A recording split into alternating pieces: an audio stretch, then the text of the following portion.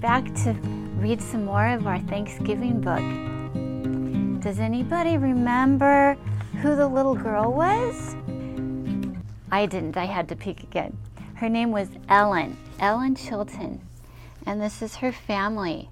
They were in England, and in 1620, the whole family got on this ship called the Mayflower, and they sailed a very difficult journey across the Atlantic Ocean looking for the new world called America. And they saw land. This is what it looked like. There were no restaurants, no grocery stores. When they landed, they had to find their own food. But poor Mama, she got sick. Ellen prayed every night that God would make her mother well. Slowly, Elizabeth Chilton did regain her health, and Ellen knew God had answered her prayers. That's where we ended last time. Now winter is past, and one spring afternoon, as Ellen gathered kindling for the big fireplace at the common house, she spotted something moving in the trees. She peered closely. It was not a bird, it was not a rabbit, or even a squirrel. It was a man with a dark face and smiles in his eyes. Ellen gasped and dropped her armload of wood. As quickly as she could, she turned and ran to the safety of the clearing where her father was working. "Papa!" Ellen cried, so startled she could barely speak. She turned and pointed to the man who was following a few steps behind her. The dark man approached them slowly.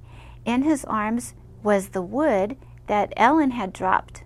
"Papa," Ellen whispered. "He helped me." No one spoke for a long moment. Then the stranger smiled and tapped his chest. He said, "Samoset." Ellen understood that Samoset must be the man's name. Samoset and his friends befriended the pilgrims and taught them many things about living in the New World. How to plant corn seeds between two fish for fertilizer, where to find wild berries and turkeys, and how to grow beans and squash, how to catch eel and fish, how to trade with other native people for furs.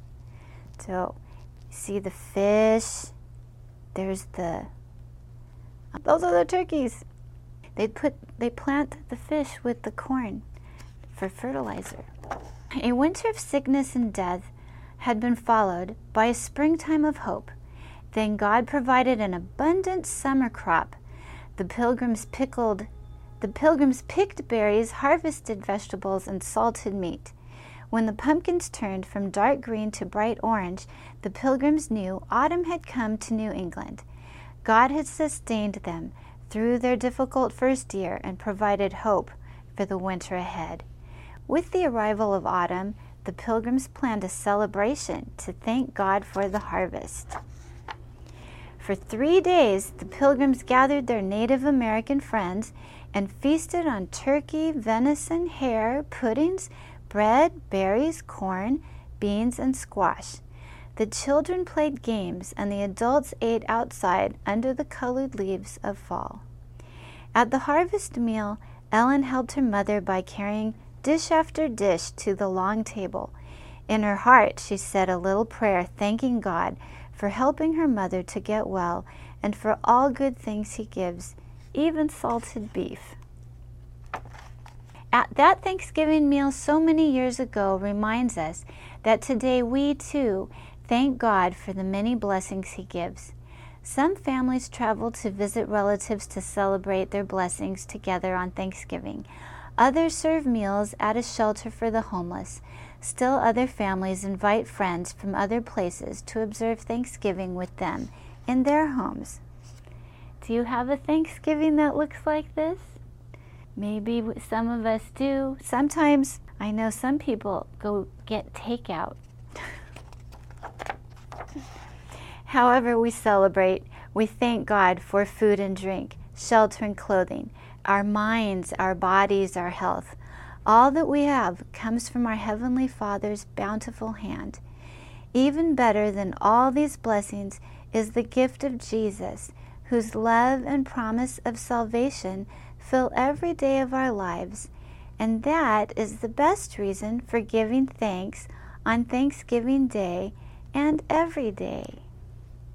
I really enjoy reading out loud, and it not only teaches the family the content of the story itself, but it teaches the children grammar, rhythm, the tone and expression of how we convey ideas.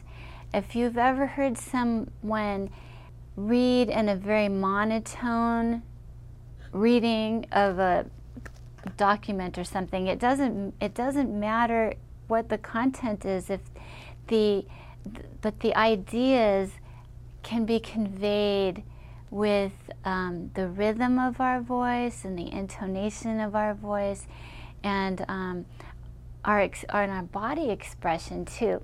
So there's a lot of things that children learn from being read to out loud, and I enjoy it myself. We can just kind of sit back and receive it. You know, it might not be something that we have to work really hard with our brains to understand, grasp, and remember for a test, but it's something we can receive in a more I don't know, the word organic's coming to me. Receive in an organic way, even like the way that a child may have a lot of choices on a table of things to eat, and there's something there that appeals to him more than others, and it's the receiving of that element, and it gives a certain satisfaction, a certain pleasure, and it might not be what someone else would pick. It might not be what appeals to someone else, but in the same reading of a book, 5 different children can be receiving something different, but something that they were hungry for. So in some of these episodes, I just like to read to you, and you could just receive it yourself. There's ideas of thankfulness, ideas of family, ideas of provision. There's ideas of history, even geography. There's a lot of elements in a good book that can feed the soul of each different person. I wanted to share with you that doing a show like this is very different for me, because all the 30 years that I've been a teacher, I've always had a live audience, a live group of people that I can see their faces and get a response from, and then I adjust what I'm saying to the feedback I'm getting from whoever is listening.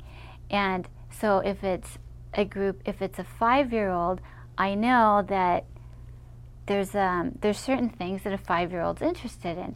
If it's a young mother, I know that there's certain things the young mother is interested in.